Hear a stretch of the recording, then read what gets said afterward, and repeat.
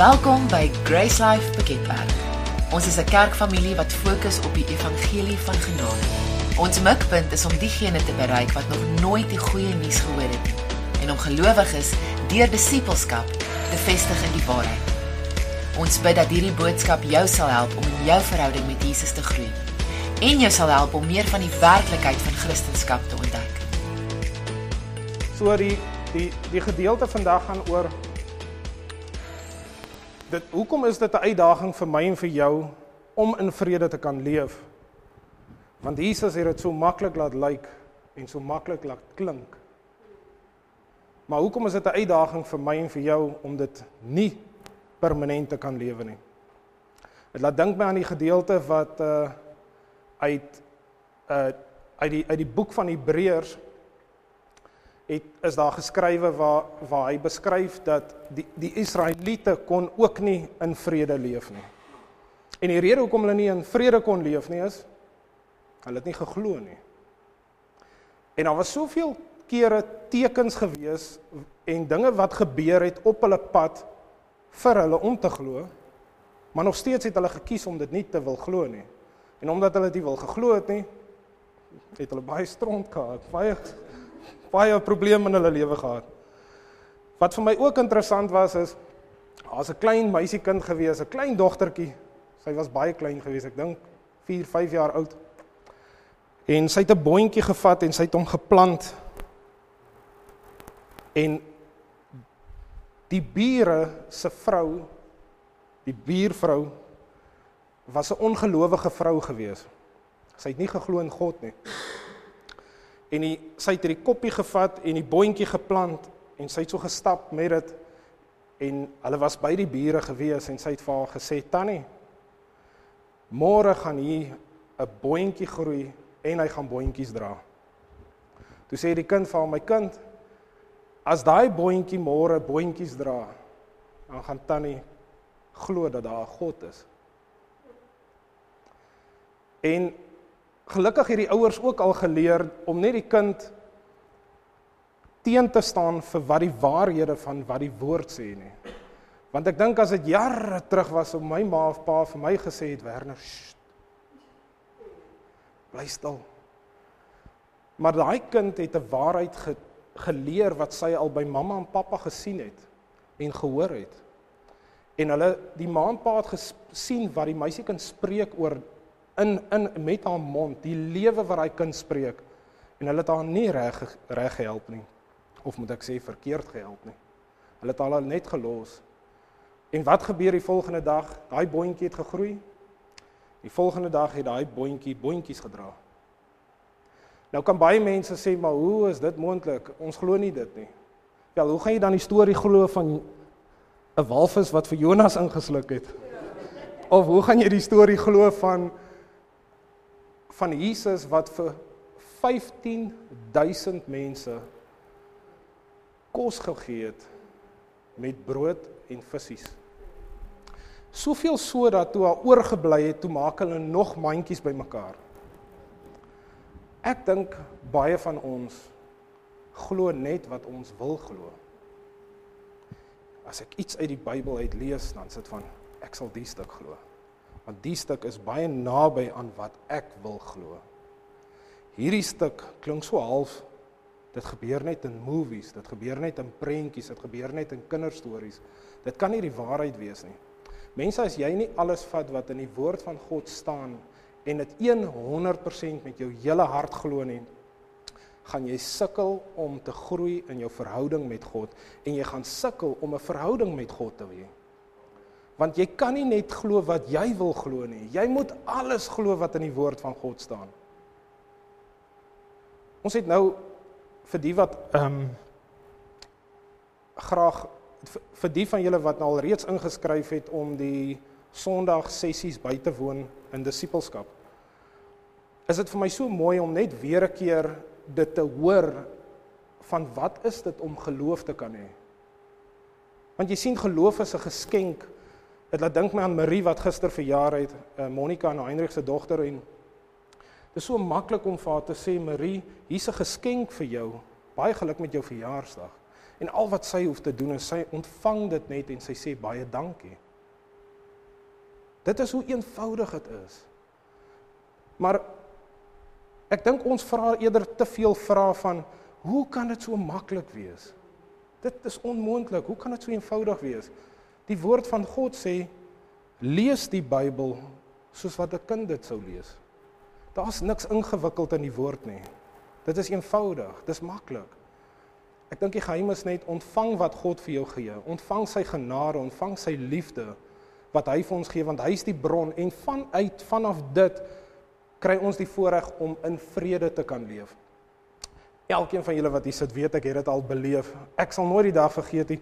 Ek ry eendag saam met Chart, ry ek Stellenbosch, ons is eintlik 'n hele groep, en op pad terug, toe verduidelik ek vir hom, ek dink hy het my iets gevra, ek is nie seker nie, maar ek verduidelik toe net vir hom, Chart, as daar een ding is wat ek die afgelope tyd baie beleef het, en ek sal dit graag die heeltyd wil beleef in my lewe, is dit 'n tipe vrede wat ek ontdek het, wat ek net vir mense nie in woorde kan beskryf nie. Dit is so lekker, dat ek wil die hele tyd, elke dag van my lewe wil ek dit beleef. Want dit voel vir my dat, man, daar kan, ek weet nie, hulle sê mos, dis moeilik om dit te beskryf. So nou probeer ek dit beskryf, maar dit wil nie deurdring nie, want ek wil graag vir 'n ou sê, ek kan doodgaan, ek gee nie om nie, iets kan met my gebeur, ek kan nou sterf in 'n motorongeluk, enige iets kan gebeur, dit's net, ek voel 'n feather, ek voel vere. Die vrede wat ek net in my het, kan ek net nie vir jou beskryf nie. Nou mense, dit is wat so lekker is van dit, is, daai vrede kom van wanneer jy begin glo wat die woord van God sê. In Efesiërs 4 vers 7 wil ek graag met julle hierdie gedeelte lees, en hy sê die volgende, en die vrede van God wat alle verstand te bowe gaan, sal julle harte en julle sinne bewaar in Christus Jesus. Tot die woord beskryf dit. En ek dink die oomblik toe ek dit begin raak lees, toe vra ek vir God, Vader, waarvan praat jy hier, want ek beleef dit nie. En dit is presies dit wat ek 'n bietjie vroeër gesê het van, hier's 'n mamma, en selfs, vat dit vir jou as jy nou nie 'n mamma is nie, wat spesifiek hierdie week gevoel het, ek is nie waardig genoeg om 'n ma te wees nie. En dit is presies dit wat gebeur, wanneer ons nie tyd saam met God spandeer nie. Dan kom hierdie gedagtes na ons toe. Maar jy sien, dit is tyd dat ons onsself, ek wil amper sê, beginne opvoed, jouself in 'n roetine beginne kry, om meer tyd in die woord te spandeer, want hoe meer tyd ek in die woord gaan spandeer, hoe meer kan ek hierdie gedagtes onmiddellik teenstaan, en sê, nee, ek gaan dit nie koester nie, dit is nie wie ek is nie, I'm a child of God, en ek gaan so optree. Dis wat God van my, dis wie God sê ek is. Hoekom is julle almal vanoggend hier by die kerk? Julle gekom om 'n boodskap te ontvang? Ja, het jy gekom omdat jy 'n gelowige is? Jep. Want as jy nie geglo het, sou jy nie kom sit het nie. Behalwe as jy besig is om jou lewe besig is om in mekaar in te tuimel, en jy weet daar's hoop.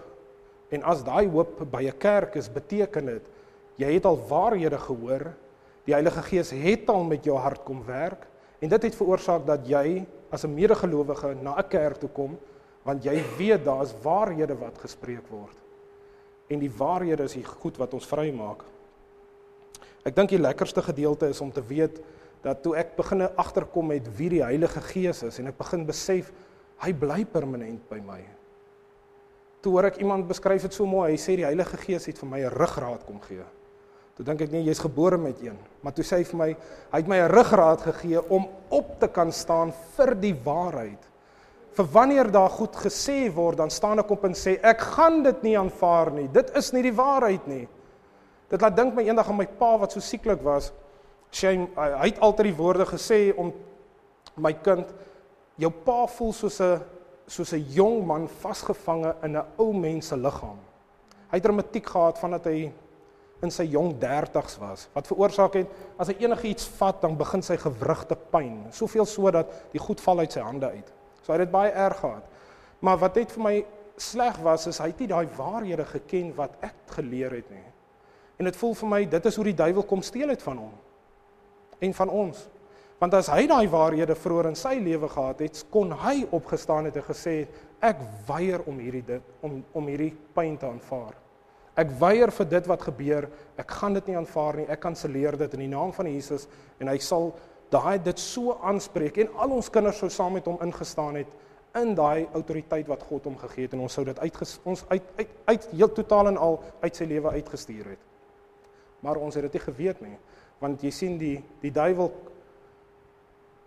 hy kry reg, hy sit elke dag met sy planne, en dit maak my eintlik die blikemmer in om te sien, hy succeed met sy planne. Want hy begin net deur gedagtes, konstant. En daai mense wat nog nie die waarhede gehoor het nie, gryp dit ongelukkig en hy hou dit die heel dag vir homself. En hy bly dink aan. Hier vanmiddag teen 3:00 se kant, ek weet nie of ek dit al met julle gedeel het, hierdie een persoon sê ons vir die ander persoon die oggend, wat lyk jy so bleek? En hulle sou aspirus. En hier laatmiddag toe vra hulle weer 'n keer vir hom, luister, maar nou lyk jy nog bleek. Hier teen 2:00 die middag toe sê hy ook, luister, ek voel nie goed nie, ek gaan huis toe. En dit net deur 'n grappie wat die een ou vir 'n ander ou wou gemaak het en hom 'n punt bewys het, dat wat jy sê is wat 'n persoon gaan aantrek. Moenie kritiek aanvaar nie. Staan op vir die waarheid, soos daai persoon sê, vat die Heilige Gees as jou ruggraat, staan op en sê, luister, ek weet nie waar die stront vandaan kom nie, maar dit is nie wie ek is nie. Ek lyk nie bleek nie, dalk is ek net bietjie te wit vandag, maar ek voel goed. Ek het die identiteit van God, ek voel sterk, ek voel goed, en jy gaan agterkom dan, okay, dit werk nou nie. Amen. Daar is sommige mense wat sê, ek het dit so geniet, as God vir my 'n deurbraak gegee het in die verlede. En hy het my altyd so mooi dinge gewys. Die ding is, God doen dit nog steeds vandag. Hy het nog nooit opgehou nie. Ek dink is net, baie van ons het dit al begin gewoond raak. Moenie, don't take God for granted. Moenie dit wat hy doen, vat en sê, maar dit is seker maar net hoe dit werk nie. Nee, elkeen van hier wat sit, het guns by God. God laat alles ten goeie mee uitwerk. Lukas 4, vers 29 en 30. Toe ek hierdie prentjie raak lees, toe besef ek, dis oulik. Jesus gaan na die stad Galilea toe. En ewe skielik word hy geomring met 'n klomp mense. En terwyl hy besig is om genesings te doen en die woord te preek, gaan die mense en hulle druk hom na die punt van waar die dorp is, tot by 'n kraans, by 'n afgrond. Want dis eintlik wat hulle wil gehad het. Hulle wil Jesus afgestoot het. En omdat hy so in vrede leef, gaan hy en hy gaan stap deur al die mense terug in die stad in. Niks raak hom nie. Dit laat dink my aan die ander prentjie waar Jesus saam met sy disippels in die skei is. En toe hy in die skei staan, sy disippels in die skei staan, en hy is besig om te rus, sal ek graag wil weet wat het deur al hulle gedagtes gegaan. Hoe die hek kan Jesus slaap? Ons is besig om te vergaan, die boot wil sink, en hy rus. Ek dink die Bybel praat nog van op 'n kussing ook. Yes, dis dan so in detail. En ek dink aan myself, as ek by 'n gastehuis slaap, dan sê ek altyd vir my vrou, my skat, my kussing moet net saamgaan, want ek wil lekker slaap. En laat dink my aan, toe ek hy prentjie van, dis hoe rustig Jesus is, want jy weet, hy weet wie, sy identiteit, wie hy is in God. Hy weet, I'm a child of God. Niks wat hier gebeur, gaan hom hinder nie. En toe hy sy disippels hom wakker maak, ek wonder of hulle gedink het, Here, maak nou, Jesus hou net op, maak of jy slaap, ons weet jy's wakker, maar hy het geslaap. En hy het opgestaan en gevra, wat's fout? En hy sê, Here, ons is besig om te vergaan en jy slaap. En ek dink hy so kwaad, hy staan op en hy stap uit en hy sê net, see bedaar.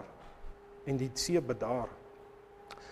En dit is die autoriteit wat ek en jy vandag in ons het, om ook vir ons omstandighede te sê, nee. Wanneer my vrou, sy het gisterand weer pyne gehad, en dis vir my lekker om op te staan, en net so te stap na toe en vir haar te vra, waar is jou pyn? Nou weet sy al, hier kom ek. En dan wys hy my, en as hy my wys, dan sit ek my hand so op daai pyn, en ek sê, pyn, verlaat hierdie liggaam, ken jou perke, jy het nie 'n tuiste hier nie. En binne 'n minuut, as dit nie dadelik is nie, is die pyn weg. En dan besef ek net weer eens, wow, what amazing gift we have to have the power of the Holy Spirit. Ons het die krag van die Heilige Gees binne in ons, en dit wat ook al op my pad kom, ek spreek dit aan.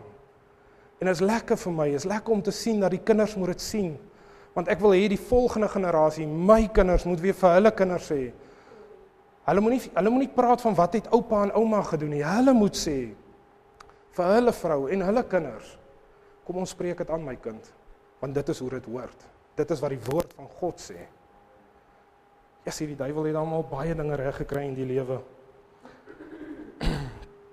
Vers 30 het hy gesê, maar het tussen hulle deurgeloop en weggegaan.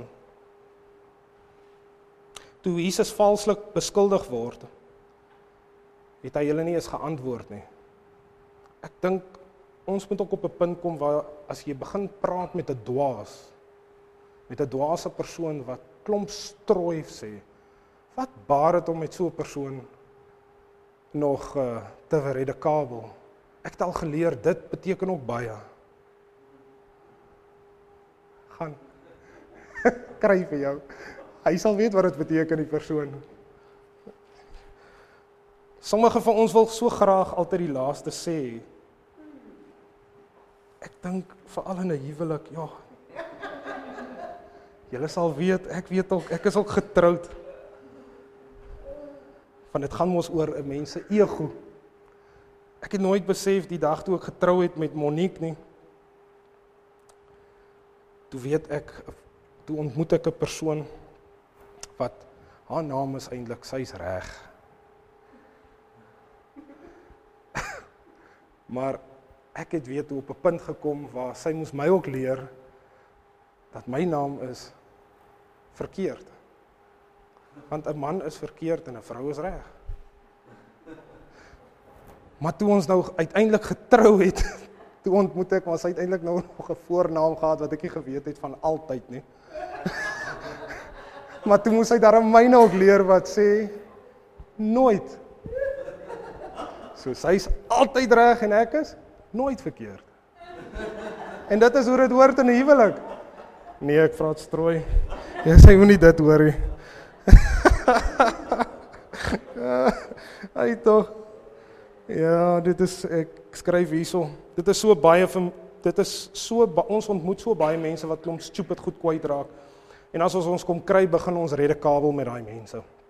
Ons wil probeer regstel vir wat so stupid goed jy nou so pas gesê het. En ek dink by ons parlement,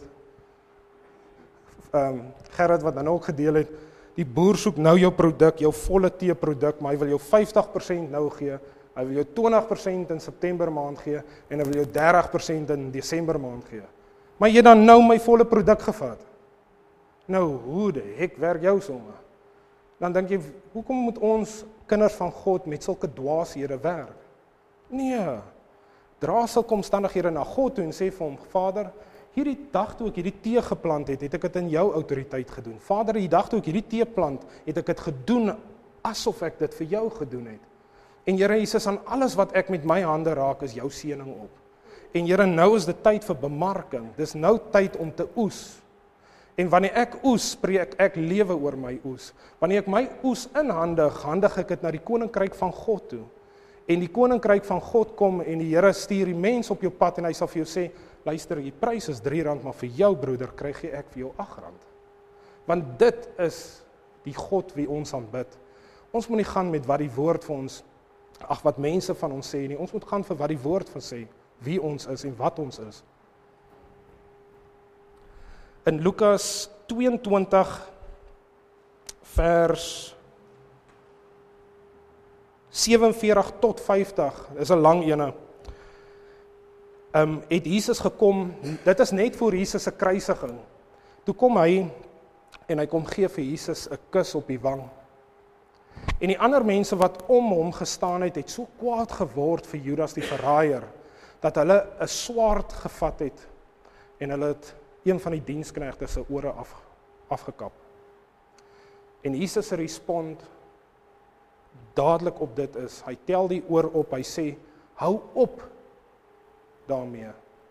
Stop, hou op.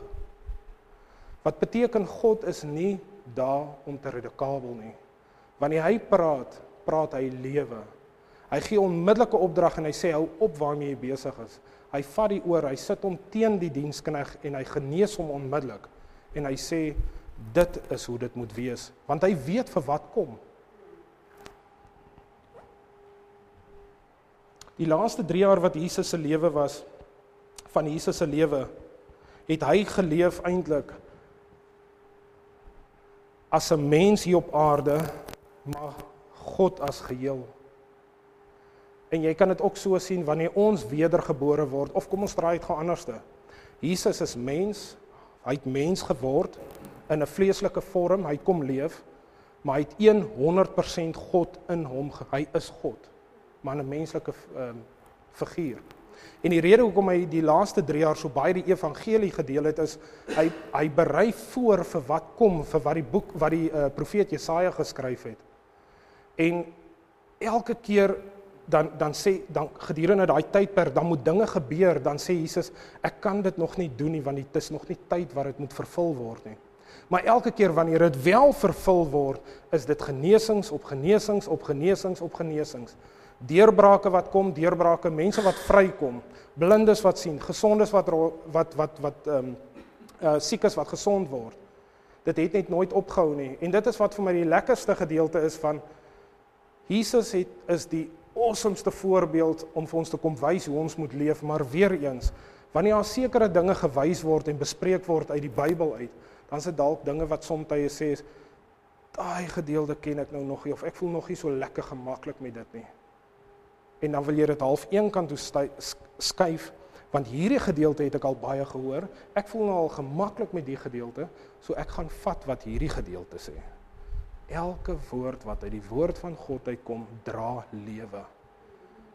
Moet nie net sekere verse vat nie, moet nie net sekere woorde vir jou vat nie, vat die hele stuk in geheel, vra eerder die Heilige Gees moet dit vir jou openbaar, en vra Vader, wat probeer jy vir my sê uit die vers uit? Lukas 22 vers 41, 42 en 43. Hy sê die volgende. Jesus het begin bedroefd voel, maar hy het selfbeheersing toegepas. As ek Jesus was, so wat hierdie gedeelte sê, kom ek gaan net gou saam met julle na Lukas toe. Lukas 22 vers 41, 42 en 43, hy sê volgende, en hy het hom van hulle afgesonder, omtrent so ver as wat 'n mens 'n klip kan gooi, so omtrent van wie waar ek staan, tot daar by die moederskamer, so ver het Jesus homself afgesonder van die res van die mense wat hier gestaan het. En die woord sê, hy het neergekniel, en hy het onmiddellik begin bid vir God. Ek wil net daar stop vir 'n oomblik, wat doen jy, as die krisis op jou pad kom?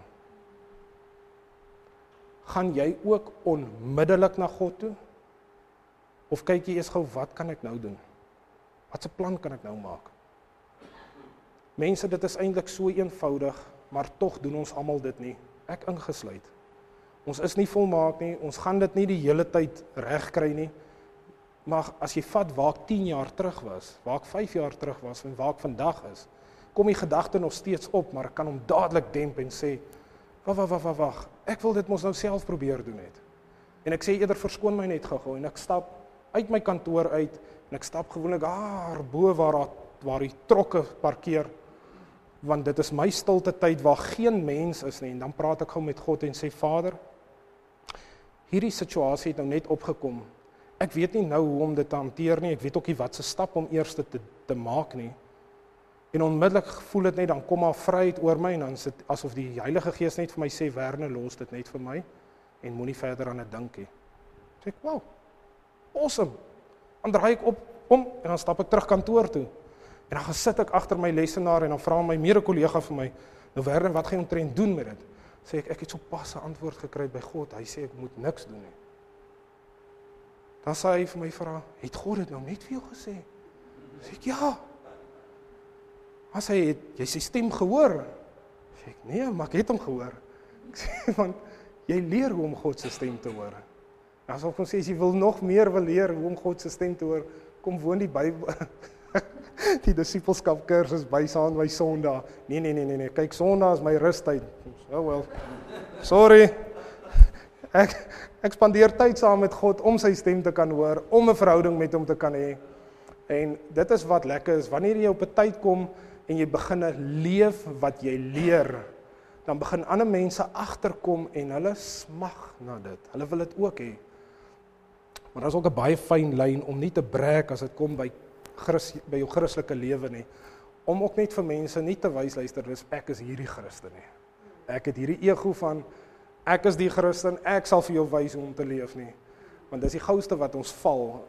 Ons is, ek wil nie sê niks nie, dit klink nie reg nie. Maar ons is net mens wat 'n fout kan maak as jy nie vir God by jou het nie.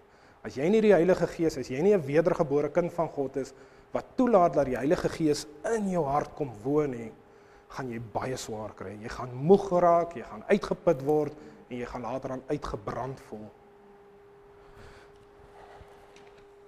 Gedurende die storm, soos ek sê, het Jesus saam met sy disippels gesit. Hy het net vir daai storm gesê, wees rustig, gaan lê, bedaar. Daar was 'n ander gedeelte in wat vir my ook mooi was. Daar was 'n seun gewees wat 'n demoon in hom gehad het. En die demoon weet wie Jesus is en hy het so waar as wragtig die vermetelheid om nog met Jesus te praat ook en hy sê, ek weet wie jy is. Jy is die koning van alle konings. Jy is die Christus. Jy is Jesus Christus. Jesus het net vir hom gesê, bly stil en gaan uit hom uit. En hulle sê die seun het net daar neergeval en die duiwel het hom dadelik verlaat sonder om die seun seer te maak. Dit is hoeveel autoriteit ons het. Is bly stil. Ek laat dink my aan eendag iemand het gedeel, hy was by 'n boerekonferensie of iets gewees of dit was 'n troue. Dis 'n groot verskil tussen daai twee. En hy kom ook so ingestap. Ja, is 'n boerekonferensie gewees. Hy kom so ingestap en een van die boere begin kwyt skel en te kere gaan en een van die predikers sien toe ook, maar hierdie is 'n demoon in die persoon wat net hy wil geraas maak. En hy het net so aan die broeder se skouer gevat en hy het net vir hom gesê, bly stil. Daai persoon is doodstil, hy het dadelik gaan sit en hy het daai hele sessie kon hy nie 'n woord uit sy mond uit kry nie. Want daai persoon het ook geweet, jy wat hier is, het nie mag om hier te wees nie. Ek dink hy het net vergeet om die demoon uit te jaag. Die arme ou sit seker vandag nog met hom. In Romeine 12 vers 18.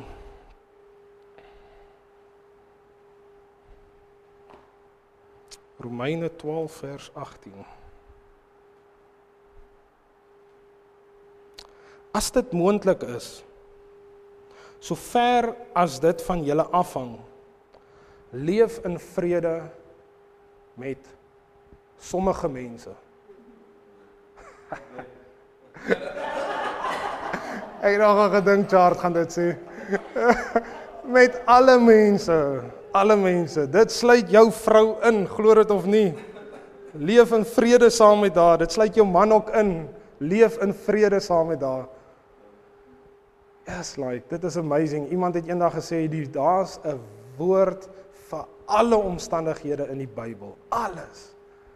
En mense, ek is eerlik met julle, maar so ver as wat ek groei in my verhouding, jaar na jaar, begin ek dit al hoe meer raak sien. As jy stry met jou vrou, dan gaan die Here sommer die vers op jou hart kom lê. Daar's vrede leef. Ek dink hou net nie van daai gedeelte wat sê so ver as wat dit moontlik is, want sommige van ons mans of vrouens sal sê, dis onmoontlik. Nee, dit is nie moontlik nie. Jy moet dit net selfbeheersing toepas. Jy weet wat's reg en jy weet wat's verkeerd. Ek het huiswerk vir elkeen van julle wat vandag kerk toe gekom het. Ons is vredemakers. Dis tyd dat ons begin uitgaan en vrede maak. Wanneer jy en jou vrou uitval gehad het, of jy en jou seun, of jy en jou dogter, of 'n ma en 'n dogter, of 'n pa en 'n seun, is dit tyd om die minste te wees. 'n Kind van God praat nie met dwaase as 'n dwaas praat nie. Maar wanneer jy ook 'n kind van God is en jy praat met 'n wyse persoon wat op daai oomblik nie die waarhede van God sien weerspieël in sy lewe nie, bly eerder stil. Laat sommige persone met wie jy met wie jy in aanraking kom dink dat wanneer jy stil bly is hulle reg, maar eintlik weet hulle is verkeerd. Dis baie belangrik. Ek het so rukkie terug het ek 'n gesprek met my seun gehad en ek sê toe vir hom, Seuna, pappa het 'n bietjie vroeër vir jou iets gesê wat ek voel nie reg was van my nie. En hy kon nie gou genoeg sê ja, pas reg nie. Maar weet julle hoe baie dit gevat vir my vir daai oomblik om dit te besef en te sê, nou is dit tyd vir my om dit te gaan regstel. En ek het na hom toe gegaan en ek het vir hom gesê, maar seun, nou dat ek dit gesê het ek besef ek was verkeerd. En dis waarom pa nou hier by jou staan en ek wil net vir jou sê, ek is jammer oor dit wat ek nou gesê het. Dit was nie reg vir my gewees nie. En as hy ook vir my sê, pa, ek kan verstaan hoekom jy het gesê het, want dit wat ek gedoen het was nie reg nie. Dink ek, prys die Here. As jy 'n deurbraak gee en jy besef jy's verkeerd, dan kom die Here en hy werk met daai persoon se hart en hy sê ook vir hom, jy was ook verkeerd geweest. En dit was nie nodig dat 'n pa en 'n seun hoe vuiste op te tel of te argumenteer dat daar vyandskappe was tussen 'n pa en 'n seun, en want dit is presies wat die duiwel kon doen. Hy breek hierdie verhoudings in stukke. Dit is sy main passie, dink ek, is om 'n man en 'n vrou, 'n pa en 'n seun, 'n ma, dogter, dit maak om huwelike en families te verwoes. Dit is sy uitgangspunt. Mense, dit is ons plig om dit by mekaar te hou. Moenie dit toelaat nie. Die woord sê nie eers 'n vredemaker. Die woord sê dit is nie eers vredemaker as dit jou beurt is nie. Okay. Ja, hierdie is nogal baie waar. Die sterkste Christen is die een wat eerste om verskoning vra. Ek het die woordinge lekker nie, want daar is nie iets soos 'n die sterkste Christen nie. Ons almal is kinders van God, maar ek kon dit nie anders bewoord nie, maar julle gaan verstaan wat ek probeer sê. Die sterkste Christen is die een wat eerder sal stil bly. En die sterkste Christen is die een wat sal toelaat dat die ander een nou maar eerder dink hy's reg, maar eintlik weet hy vir 'n feit hy's verkeerd. Wie van julle is getroud? Ek het hierdie gedeel daarom, met 'n mevrou reg en 'n meneer reg. Okay, so daai gedeelte weet ons almal, mamas is reg of verkeerd, maar onthou net altyd die vooraan gedeelte van mamas nooit verkeerd nie, of mamas altyd reg, of pappa. Okay, maar daai gedeelte wat ons uit, en dan Johannes 14 vers 27.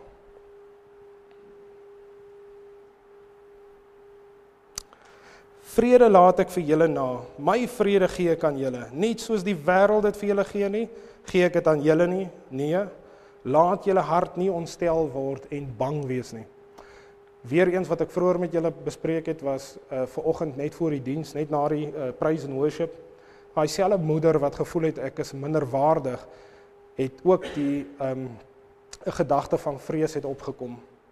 En Jesus time and again bly in sy woord sê, moenie vrees nie, moenie vrees nie, moenie vrees nie.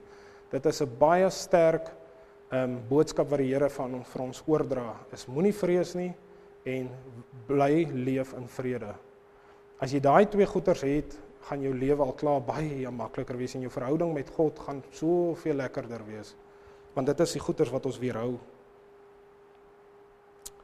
Ek het hier net so 'n voorbeeld gemaak van my vrou het eendag, toe sê sy vir my man, ek weet nie of julle mans dit ook beleef nie, dalk is dit net ek. Ek so bly Monique is nie eintlik nou hier nie, maar sy gaan die teaching luister Dinsdag. Okay, hier gaan ons.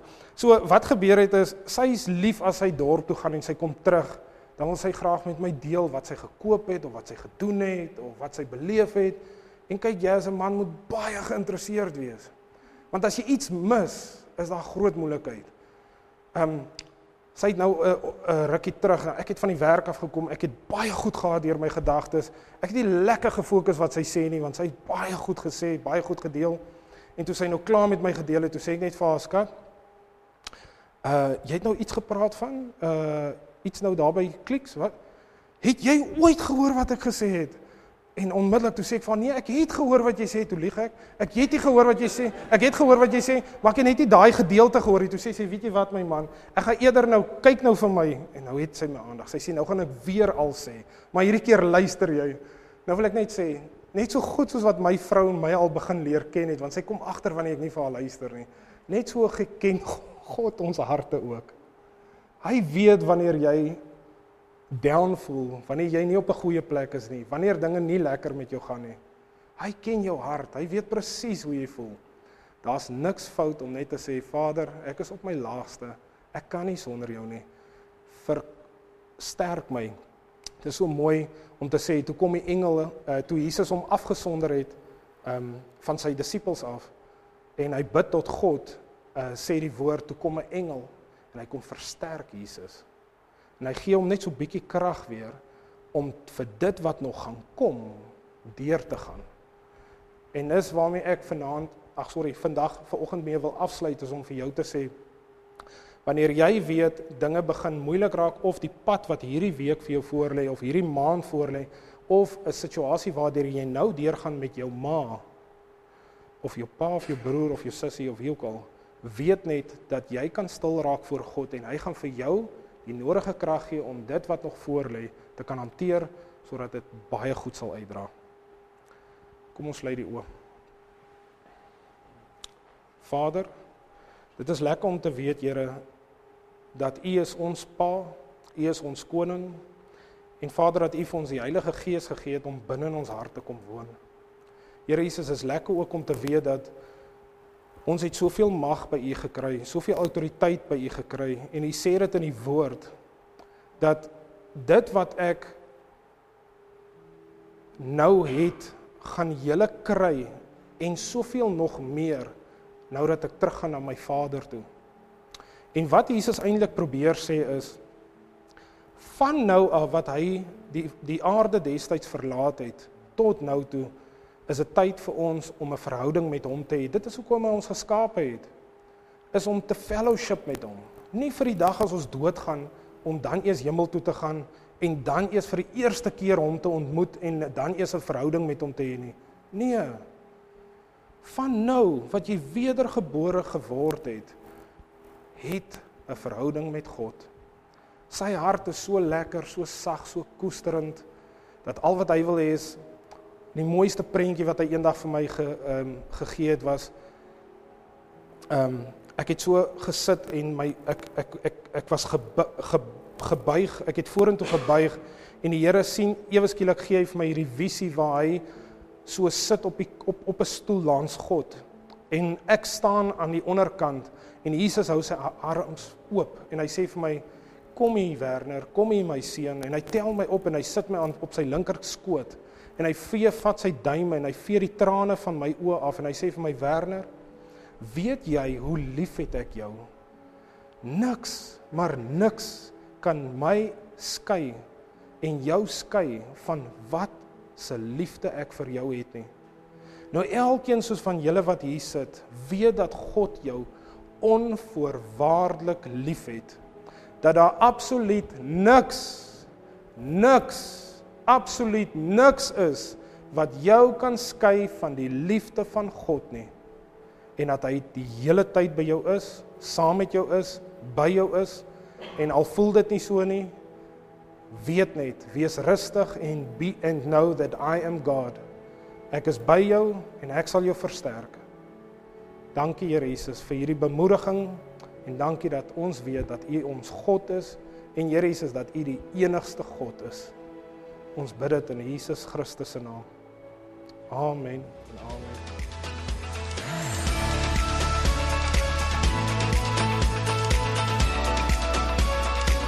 Daar is nog vele meer gratis boodskappe op ons webwerf beskikbaar by www.gracelife.co. As jy jouself ooit in die omgewing van Piketberg bevind, wil ons jou uitnooi om een van ons byeenkomste by te woon. Ons wil jou graag help om Jesus te ontdek, familie te vind en ware lewe te ervaar.